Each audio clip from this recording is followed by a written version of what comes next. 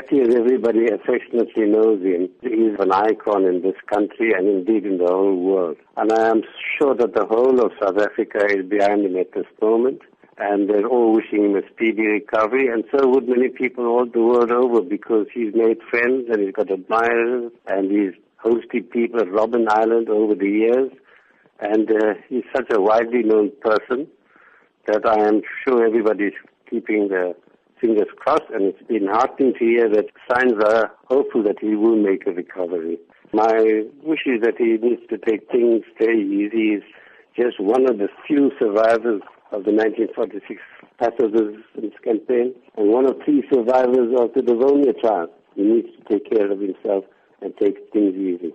Having commemorated Anti-Racism Week with Human Rights Day as well, and the lessons that need to be taken away from how Ahmed Kathrada has projected himself.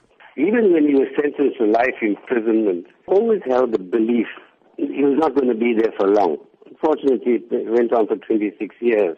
But he was always believed that his cause was a just one. He never gave up.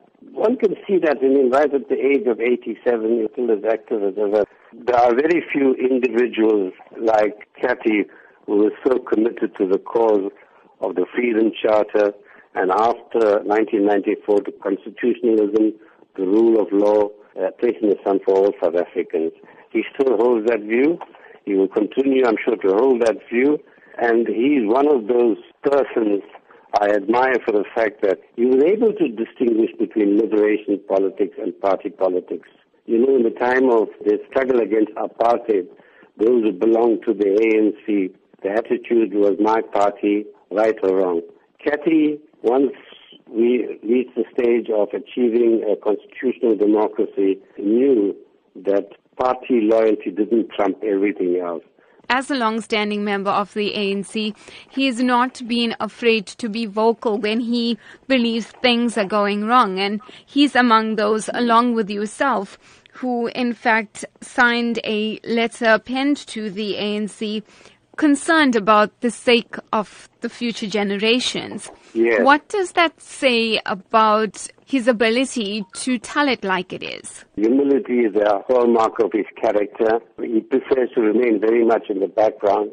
But when the time comes for him to speak out on what I'll call the excesses of the ANC, the misrule, he was never afraid to speak out, even if it meant breaking ranks. For me, the founding of the Ahmed Kathrada Foundation as a bastion in support of democracy, the formation of ANSA, the Anti-Racism Network of South Africa, all indicate that this is a man, despite having spent 26 years on Robben Island and at the age of 87, is not prepared to give up.